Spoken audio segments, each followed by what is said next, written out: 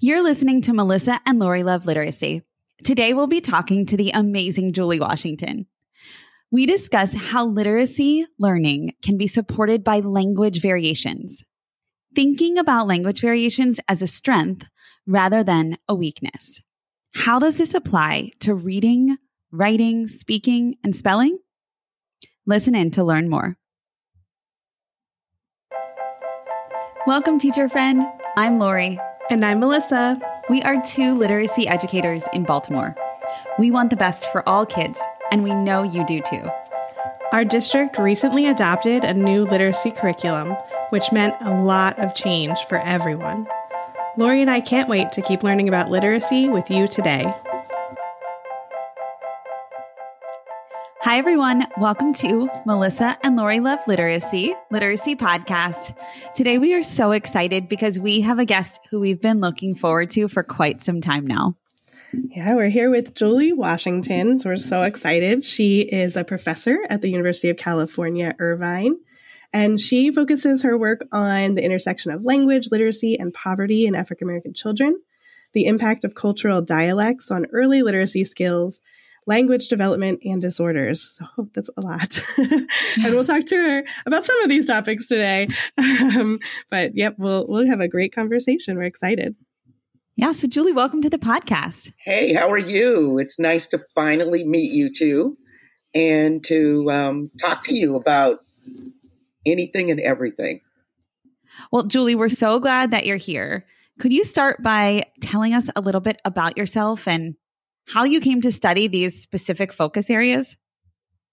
Oh, sure. I'd be happy to. I am currently a professor in the School of Education at the University of California in Irvine. I started my career at the University of Michigan, and I was both a doctoral student there, and when I finished my degree, I joined the faculty. And right after I finished my degree, I started doing some work in the local public schools. And I was really interested. There was a lot of conversation at that time about the achievement gap. It turns out the achievement gap is largest in college towns. And so I was living in a college town. They were really struggling. Actually, there's a group that focuses on that. It's called the Minority Student Achievement Network. It's a network of college towns around the country. Stanford, Evanston, Madison, Ann Arbor, all of these huge college towns. So I was in Ann Arbor, which is one of those towns, and they were really struggling with the gap in achievement. And I'm a speech pathologist. And so I was really interested in how we were contributing as a discipline, because a lot of African-American kids that were qualified for special education services as speech and language impaired. And so I figured that we were contributing to this overrepresentation. And imagine my surprise, though, when I got into the school and one of the bigger issues was reading, so many African-American kids were struggling with reading. And so I got interested in how the language issues and the reading problem intersected with each other. Mm-hmm. And because I study cultural dialect, I was particularly interested in how dialect might impact the development of reading, and particularly African-American English. And I have to say at this point that I didn't make that up. This wasn't something that I initiated. It was a line of research in the 60s and 70s focused on how dialect might impact reading. But it turned out that it was kind of dropped. And people weren't really looking at it anymore and weren't really talking about it. And so we kind of revived on our research team at Michigan this focus on dialect and language. And one of our first tasks was to talk about African American English in children, young children, because before that, the work was primarily with adolescents and adults. And so we didn't know anything about the developmental nature of dialect. And so we worked for the first few years of my career on just identifying the features of dialect in children and seeing how they might be different. And I had this experience whenever I submitted an article of having people say, well, the list you have is not complete. It doesn't include this, this, and this. And I would look at my samples and I'm like, well, kids don't do that.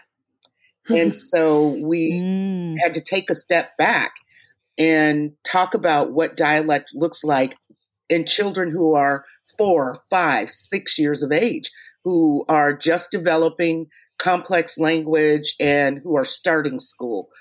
And so it was like this mix of sort of codifying dialect for children, trying to discover how that intersected with reading.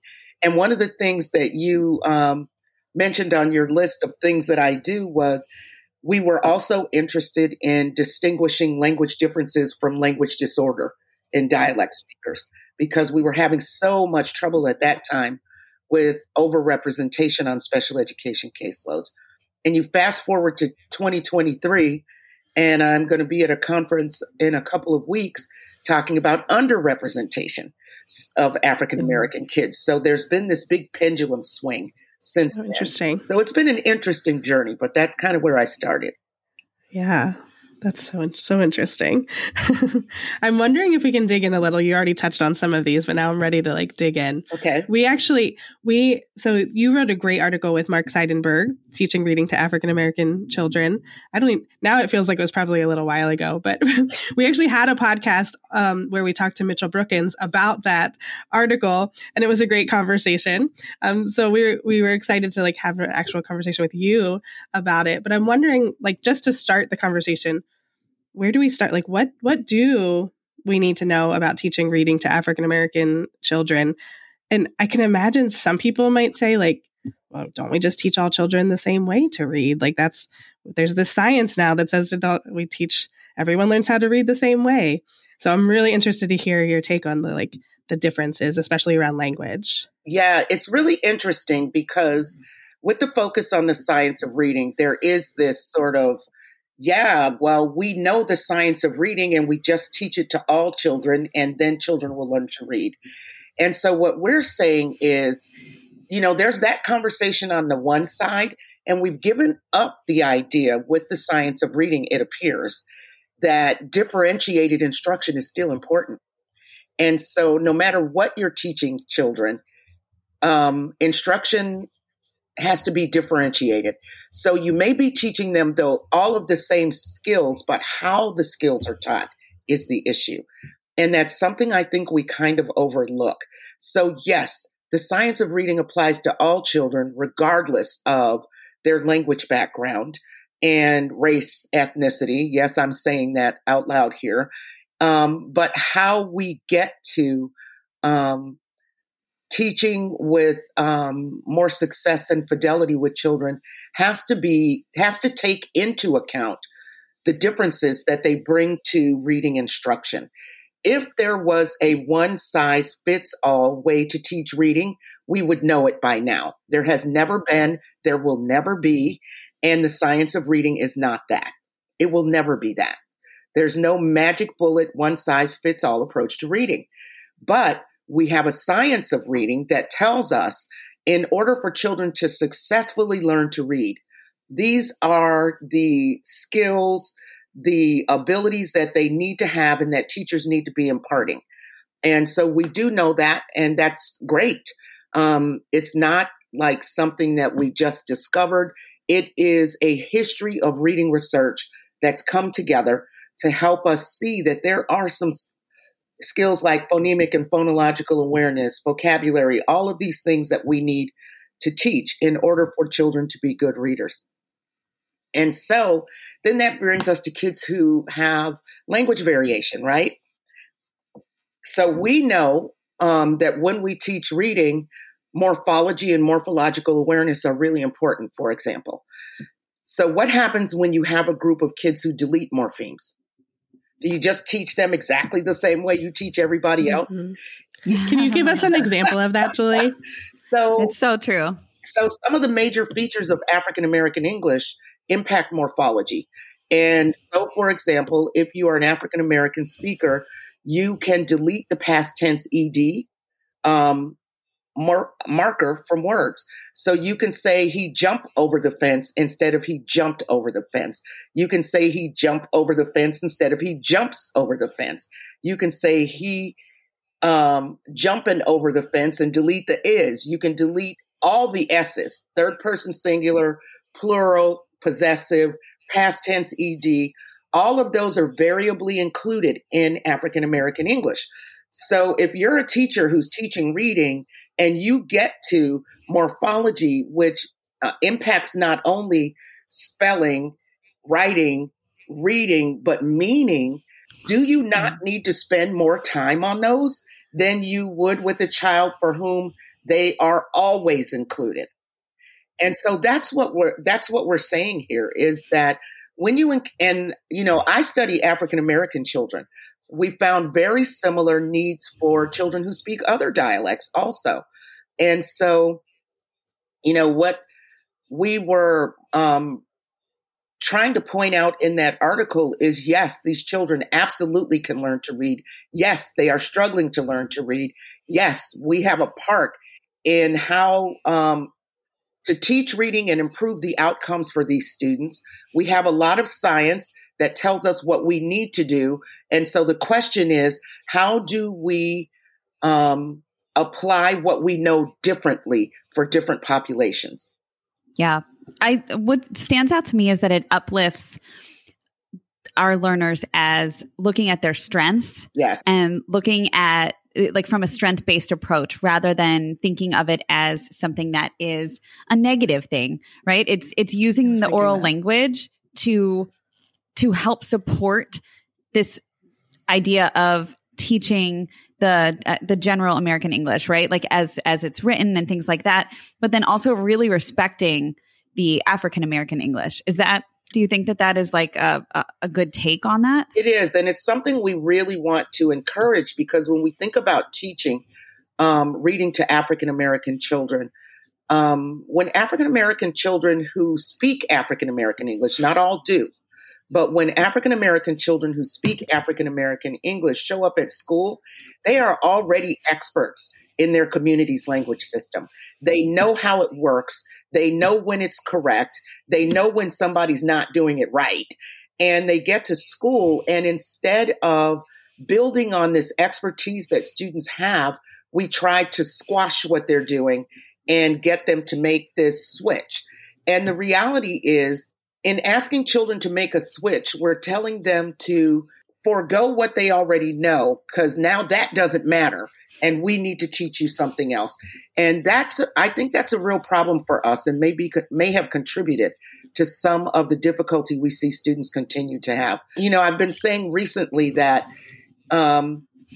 Louisa Moats said that teaching reading is rocket science. And so as a teacher, how in the world do we expect children to learn rocket science with using a language system that they don't know?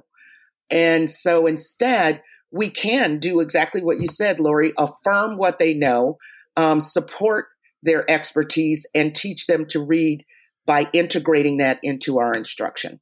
I was going to just say, it must be so confusing for students to hear, like, that's wrong, right? However, yes, like jump instead of jumped, and they hear it's wrong, but then they go home and that's how their mom says it, their dad, their grandma, brother and sister. Everybody. That's yes. like, what? Like, how confusing is that for a child to hear it's wrong when everyone in their life is saying it and that's what they know?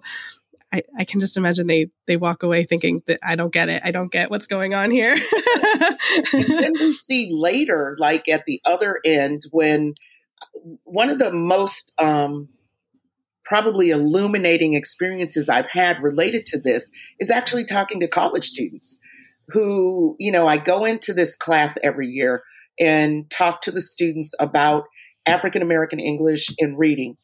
And what the conversations that I've had with these students have been both important and heartbreaking. So the first student who ever responded when I did this said to me, I didn't know the way that I talked was a real thing. I thought it was just wrong. And oh, wow. Yes. And so then we had this long conversation about, why did you think that? Because my teachers told me that. And then the other students who were African American jumping in and saying, I had that experience too. My teacher used to put a pencil between my teeth and tell me to say these words correctly. And, every time I go back to this class, and I'm doing it again in April, and I'm always happy to do it, I'm going back to this class again. And every time I go, I have these conversations with students about how their use of language was ridiculed, was taught to them that it's incorrect. So now as adults, they're trying to think about who they are and the language they use, and their resources are so tied up in trying to make sure they're doing it right that they're not contributing. And that is a travesty, and it's so sad. Julie, can I ask you a question? This might be slightly controversial. I don't even know. But I feel like I've heard from African-American colleagues that even within the African-American community, there can be some pushback against African-American English. Even they don't want to acknowledge that it's legitimate in a way. The most pushback I get is from the African-American community, because for us, this is not just an intellectual issue. It's not just a research issue. This is our lives. And one of the things we know is that, we talk about dialects as being high prestige or low prestige. And a low prestige variety is one where when people hear you speak it, they think negative things about you as a speaker. And African American English is low prestige. And so as a community, we know that if you are not speaking General American English, you are very unlikely to get that job, to be admitted to that college class, to be respected by your peers.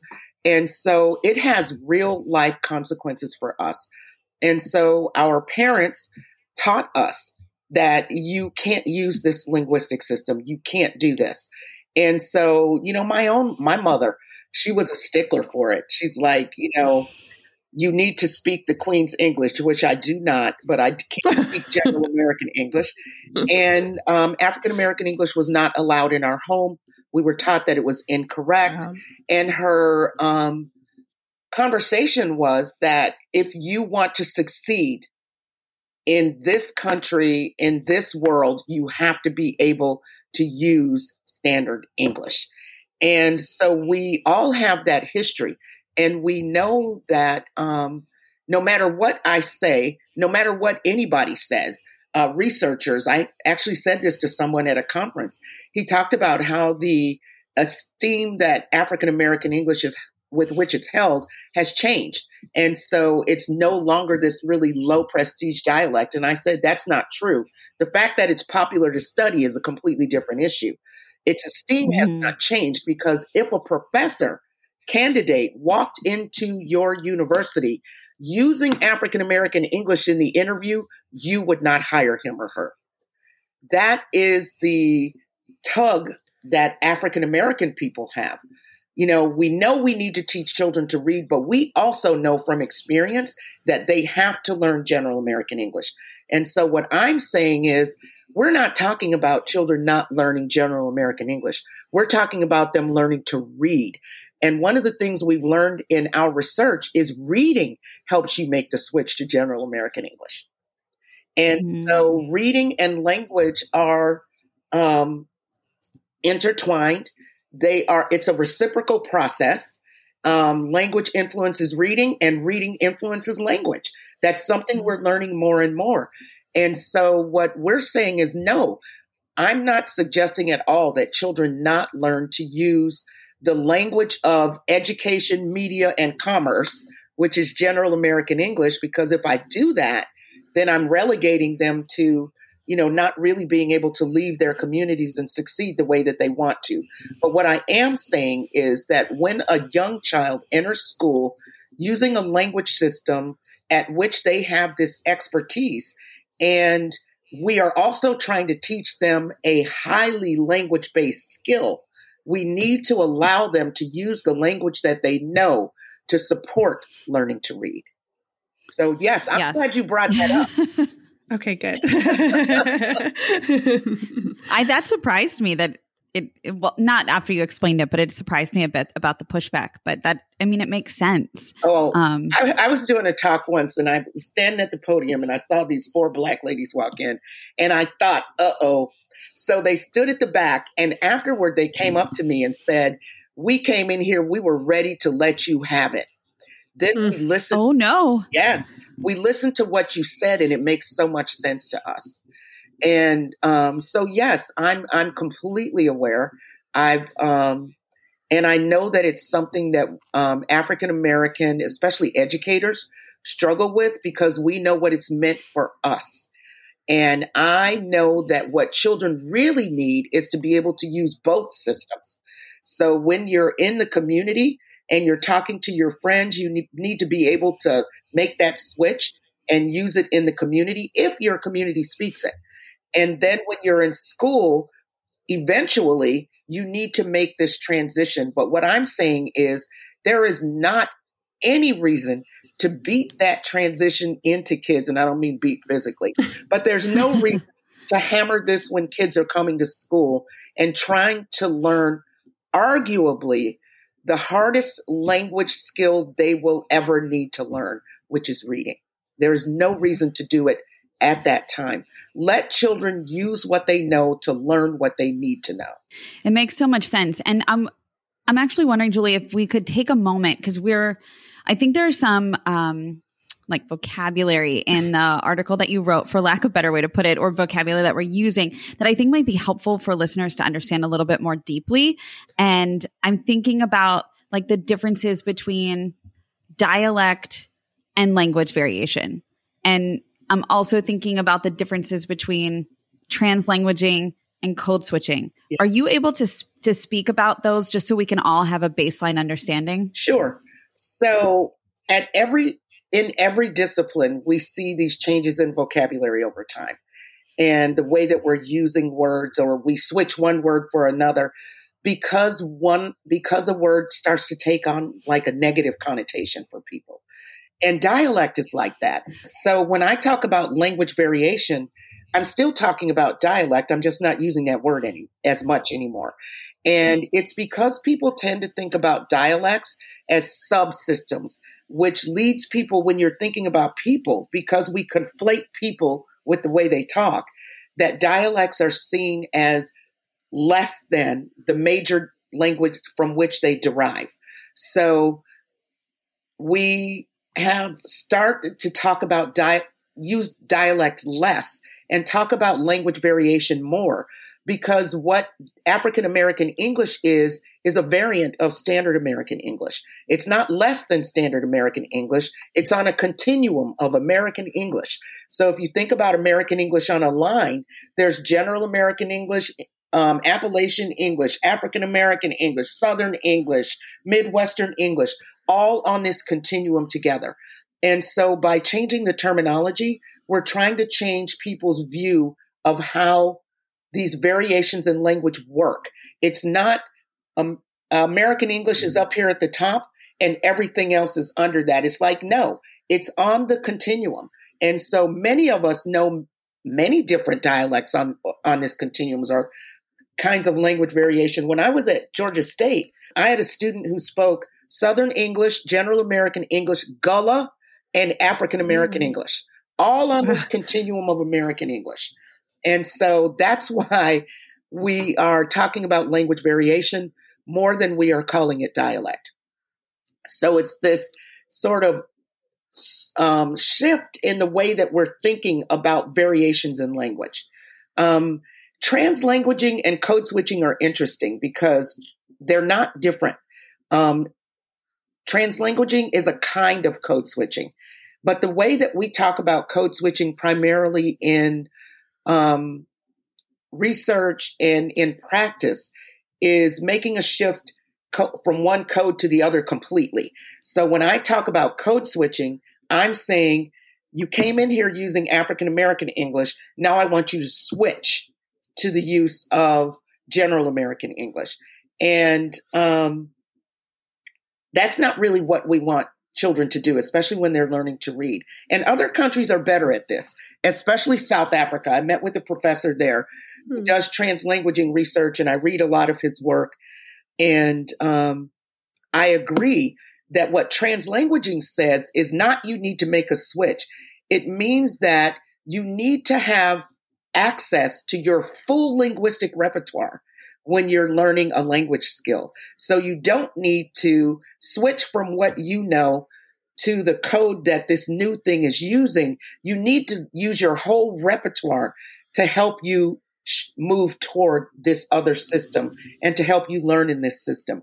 And so that's kind of the change we're talking about with translanguaging, that when we're talking about teaching children to read, if you look at the writing of African-American children who use African-American English, you'll see that it's sprinkled with African-American English. So kids are naturally translanguaging. They're taking the system that they know and they're mixing it with the new system that they're learning.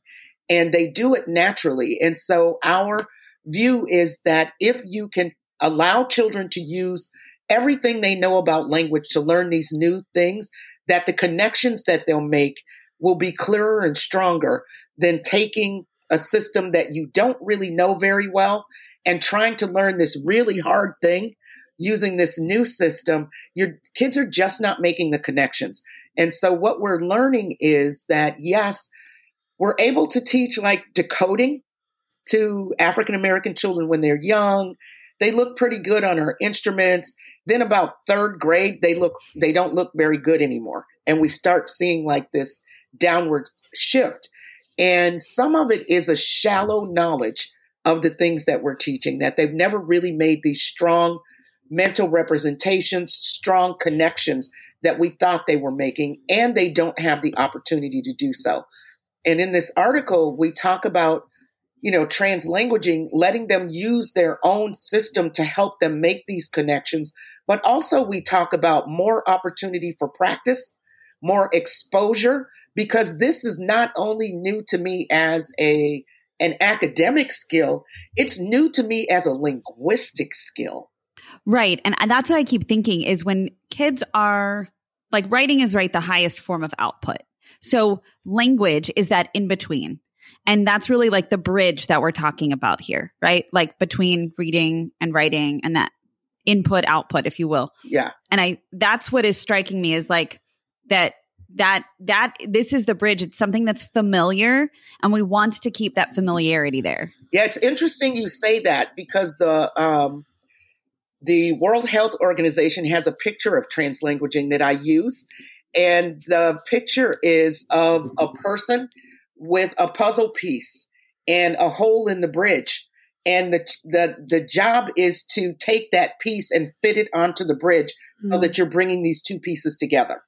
And so that's exactly what it is. I promise I didn't see that before I said that. Well, it's funny because it took me there naturally. And that's exactly what this picture shows. It's that I have this piece that is me and I need to connect what I know to this other piece of the bridge that's in front of me so that these two things make sense for me. Yeah. Yeah. And that just seems so like relatable for teachers. Sorry, Melissa, sure. Go ahead. No, it's okay.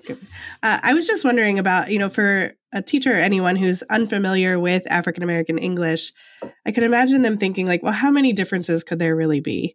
Like you gave one example and I don't even know how I want you to quantify this, Julie, but I'm just curious, like, are there a lot of differences between African-American English and General American English? There are a lot of differences, but there don't have to be a lot of differences. There just have to be differences. So one of the examples that I have a doctoral student who is an amazing reading teacher. And we just finished writing an article together where she has talked to me about her own experience as a white teacher working with Black kids and teaching them to read. And we use this example in the article as a vignette, and it's her experience. And so she was talking to this child, and she was talking about gold. And so like something gold. And the child stopped her and said, "Do you mean gold like jewelry or gold like in football or in sports, because the child can delete the D. And so, do you mean goal like a necklace, or do you mean goal like football?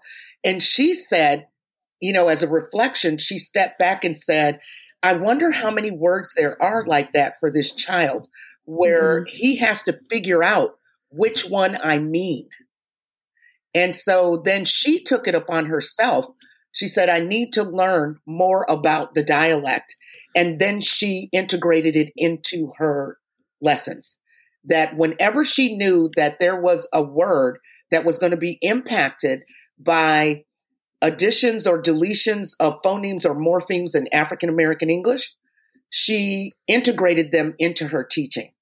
And so it doesn't have to be 100 of them. It can be 10 of them. But if you use them enough in class and kids have enough to figure out, it doesn't mean they don't comprehend. It means that it slows them down while they're trying to figure out which one you mean. And so if we can influence that just by figuring out which things are going to be impacted and integrating it into teaching, then boy, we could make their jobs a lot easier. That was my next question for you, was like, most of the people listening right now are probably teachers and they're probably asking like, well, what do I do? And is that the recommendation, is like, knowing the students in front of you, whatever the language variation is of the students that you have, is it learning about those variations? Well said. Whoever's sitting in front of you, you need to know what they're doing differently with language, and you'll hear it. And if the more kids there are in the classroom, the more likely the teacher is familiar with what they're doing. And so instead of just thinking, wow, these kids never use final consonants, and thinking about it in like a pejorative way, think about it as it relates to your instruction, and instead say, wow, these kids aren't using final consonants. I wonder if they can hear them when I'm using them during reading instruction. I wonder if they'll recognize them and include them when they're spelling. And the answer is no. And so the way that you use language or speech is often the way that you perceive it. And so if you say whiff instead of with, I promise you, you will spell it W-I-F. Yeah. Why wouldn't you? And so the first thing is to know who's sitting in front of you. Who are the kids sitting in front of me? What kinds of variants do I hear in their language? How might these variants impact learning to read? And because we now know that reading is a language skill, what your children are doing with language will absolutely impact reading in some way. And so your first job is to learn about the variation, and then to think about how, when you're teaching phonology or phonemic awareness, one, how it might influence what you're doing. Two, how you might integrate it in to help kids hear the differences and learn the differences. And then to read. That's one of the things that's often missing, especially in urban classrooms, is reading. Reading is not just about instruction. It's about reading. It's about practice. Good readers read. Good writers write. Good speakers speak. And so you're never going to be a good reader without the opportunity to read.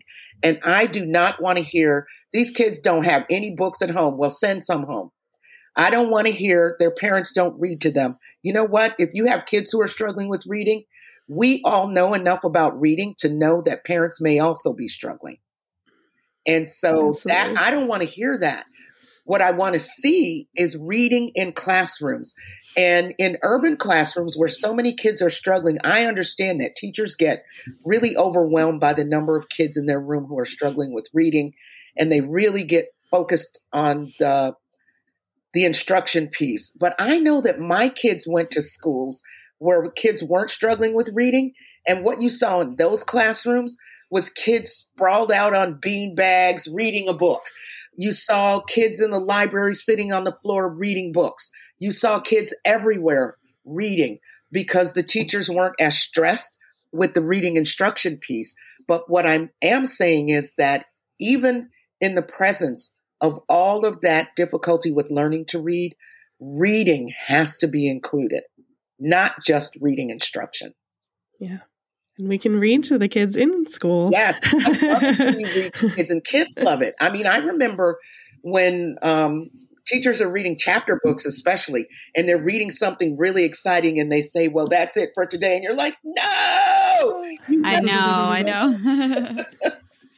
I also think, Julie, there are so many options, right? Like with what are they called? Like those taken plays. They're called playaways that like kids could check out of the library. Yes. School gives them a pair of headsets, take it home and listen, right? That's right. That could be something that a parent and a kid put a headset in and listen together and have that shared YouTube. Experience. I mean, there's so many YouTube. Just so much. That's right. Read alouds.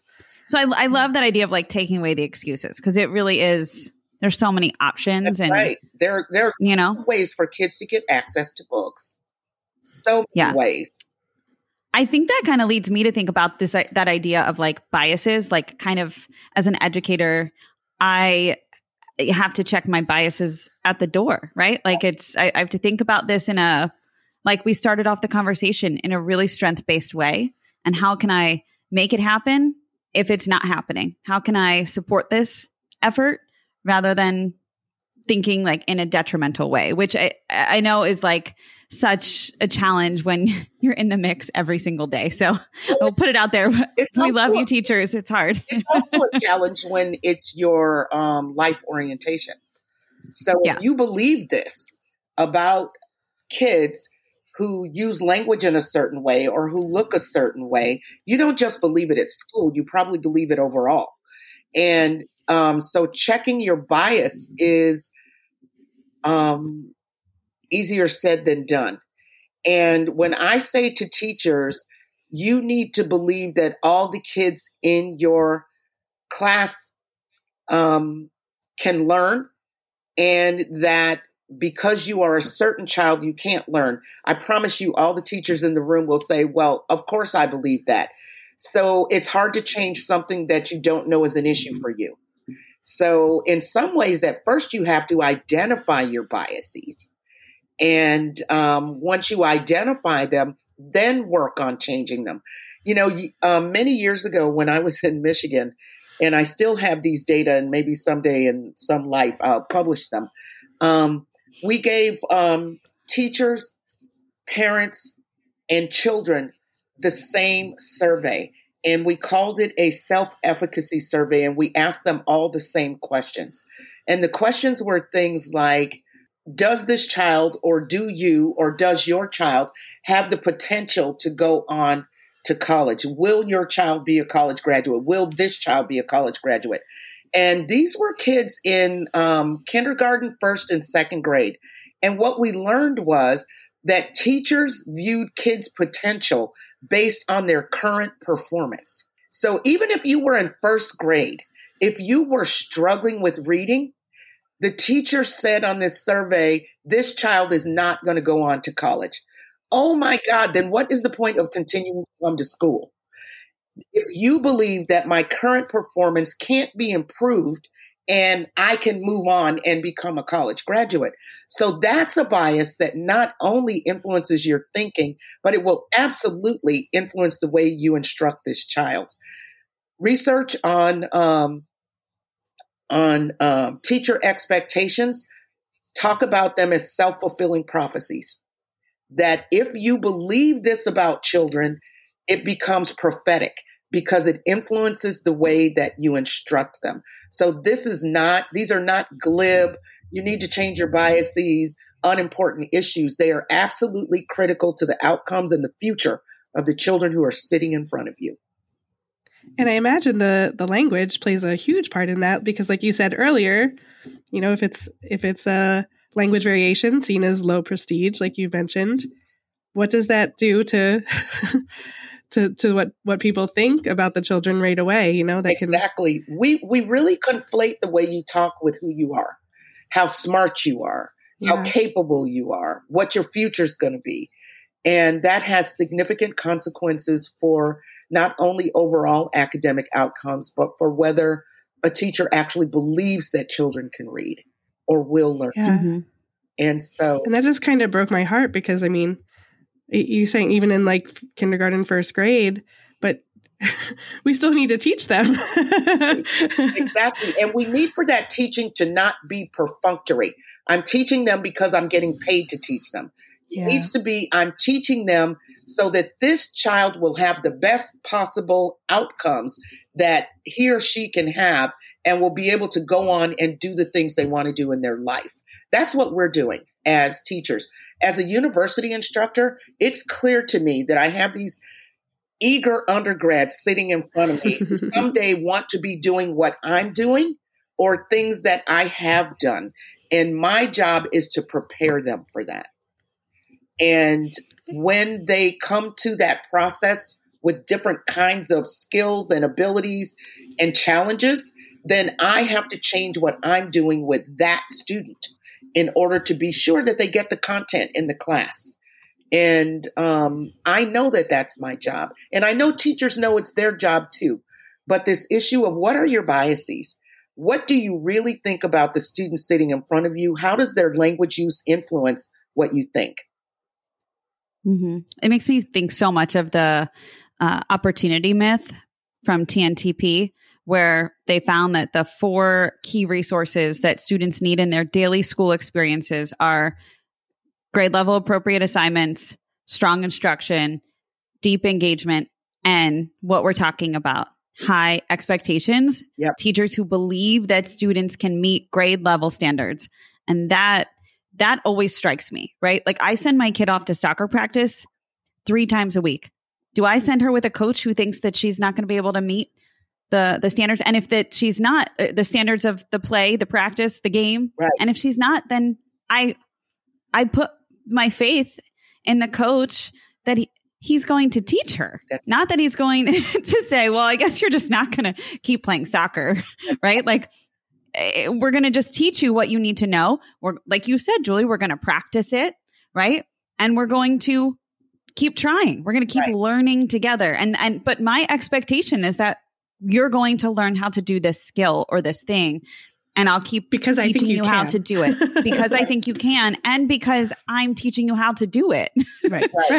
And I'm going to teach every child in front of me to play soccer the best that I can and the best that they can. They can. Yes. Right. But Rod Page, who was one of our former secretaries of education, I think it was during the Bush administration, talked about the tyranny of low expectation and how it influences student outcomes. And he really pushed for, in our lowest income communities, making sure that those students are getting the same high quality instruction as their students are with more resources, because those low expectations are a self-fulfilling prophecy. Oh my gosh, we could keep talking about this. I love talking about this, but go ahead, Melissa. I was just wondering, like, I always put my teacher hat on, I'm like, as a teacher, I'm just wondering, like, what do I do now, right? Like, if I want to learn more, Julie, do you have any recommendations for teachers of where they can go to learn about different language variations, African American English specifically? Yeah, sure. I mean, there are a few of us out here who are doing this work. It's not just me. There are a number of us who are doing it. And so if you look for those people, the work that they're doing, Julie Washington, Lakeisha Johnson, Brandy Gatlin Nash, Nicole Patton Terry, Jana Edding at LSU, Monique Mills, who's at the University of Houston. There are a bunch of us who are looking at these issues with children in very different ways. And some of us who are in the trenches trying to change it, like Ryan Lee James, who was a student of mine and who's now out there in the trenches in Atlanta trying to influence outcomes. There are a bunch of us who are doing this. So there is, go to the research. The research is there. The lists of features are there. How they influence language and spelling and reading and writing are all out there. And so you can look for those.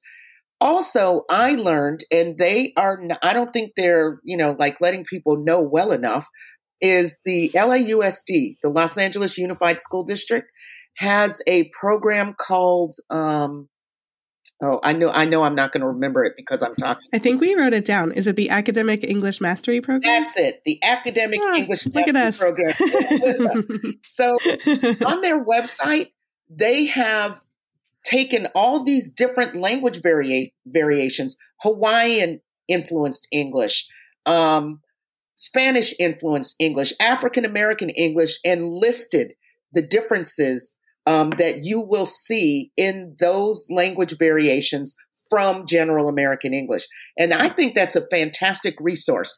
And California, which I've been here now for 2 years, is so diverse. And so there's so much linguistic diversity here. And so the schools are encountering it every day. And we're not just talking about kids who speak other languages. We're talking about children who have within language variation. So they use American English in a way that is different in their communities. And so I think that's a great resource. But teachers should also be reading. Like, you came to me because of an article. And that we wrote it. I was happy. American Educator approached me about writing it, and I was really happy to do it because of the wide audience that it has among teachers. And so Mark and I got together, Mark Seidenberg, and wrote this article. And we were both very excited because we knew that our target audience is not just our friends, fellow researchers, but also the teachers that we're trying to influence. And this is a publication that teachers read. Yeah. Well, I'm linking everything. I know it's so hard. I'm linking everything. And I have the resource from the LAUSD that it has some great printables. So just a little plug there for educators listening. It's linked in the show notes. Check it out. There's some printables, but also in the article that we're talking about here with Julie, there is a table that helps us understand the key features of African American English. If you're looking for a resource for yourself, just to kind of start with, I think it's a really nice little introduction overview to it. And then you can go a little bit deeper. So quick plug for that. Julie, is there anything that we're missing that you'd like to share, that you just feel compelled to say as we close out this podcast? Yeah, the only thing I really want to say is I don't want teachers to get overwhelmed by the information, because I realize how hard they're working. Have always been working hard and are working harder still in the face of the challenges that the pandemic created. And so, this is not a, you need to work harder. This is not what that conversation is about. This conversation is about, we have a science of reading. Many teachers are still learning it. Some of them already know it. And what we're asking you is to look at the children who are sitting in front of you and differentiate the science of reading based on what those students' needs are.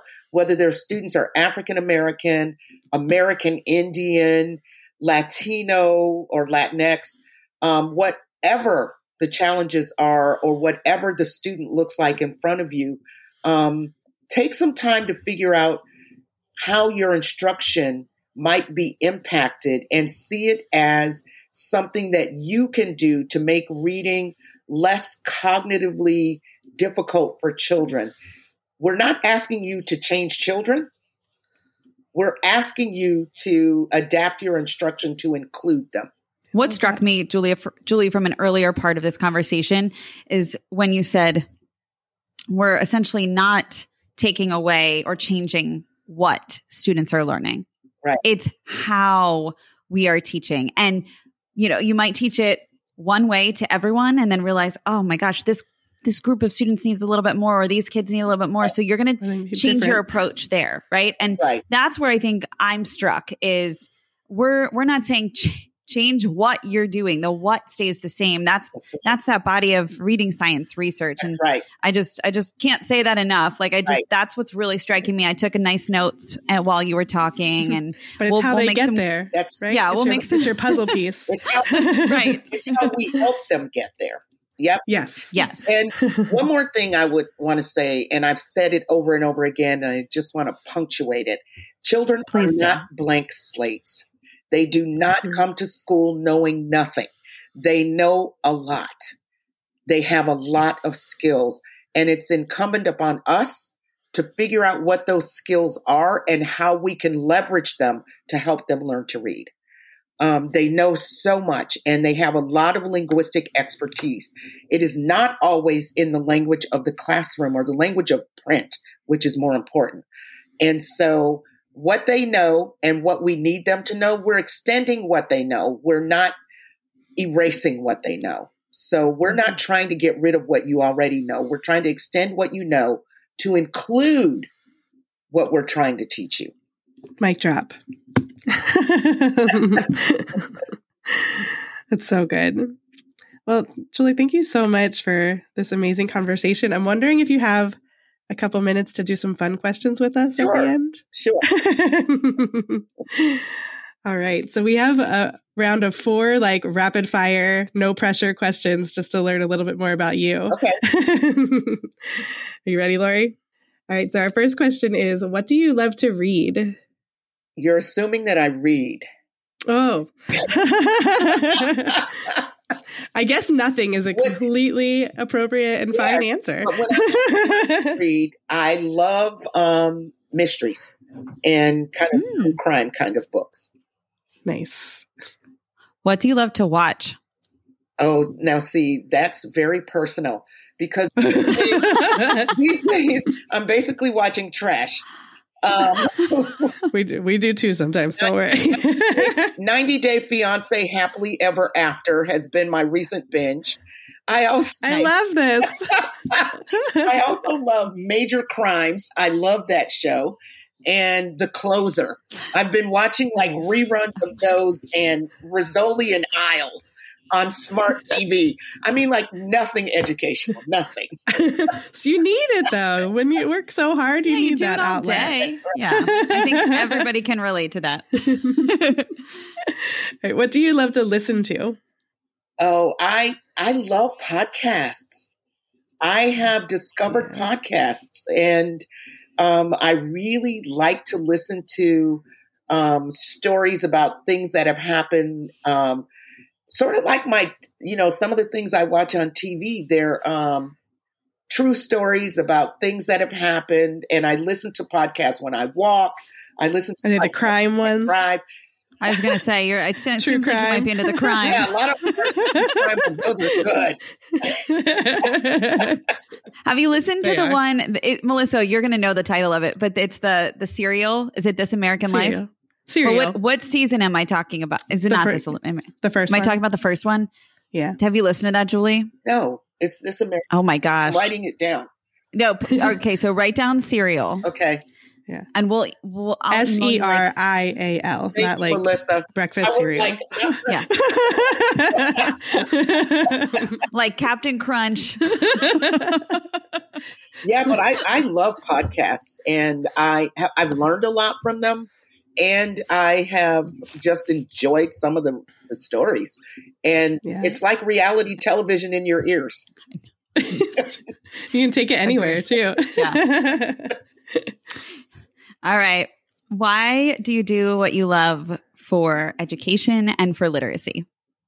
I do it because it's important. And I know that the children that we are interested in are underserved, understudied. And we need to know so much more because they're struggling not only now, but we know how much they will struggle in the future unless we get this right. Well, we are beyond grateful for you being here today. It was a true honor. We just adore your work and thank you for being here. We're just really grateful. I don't know what else to say other than thank you. Thank you so much. It was so much fun. Thank you. Thanks for listening, literacy lovers. To stay connected with us, sign up for our email list at literacypodcast.com. And to keep learning together, join the Melissa and Lori Love Literacy Podcast Facebook group. And be sure to follow us on Instagram and Twitter. If this episode resonated with you, take a moment to share with a teacher friend. Or leave us a 5-star rating and review on Apple Podcasts. Just a quick reminder that the views and opinions expressed by the hosts and guests of the Melissa and Lori Love Literacy podcast are not necessarily the opinions of Great Minds PBC or its employees. We appreciate you so much, and we're so glad you're here to learn with us.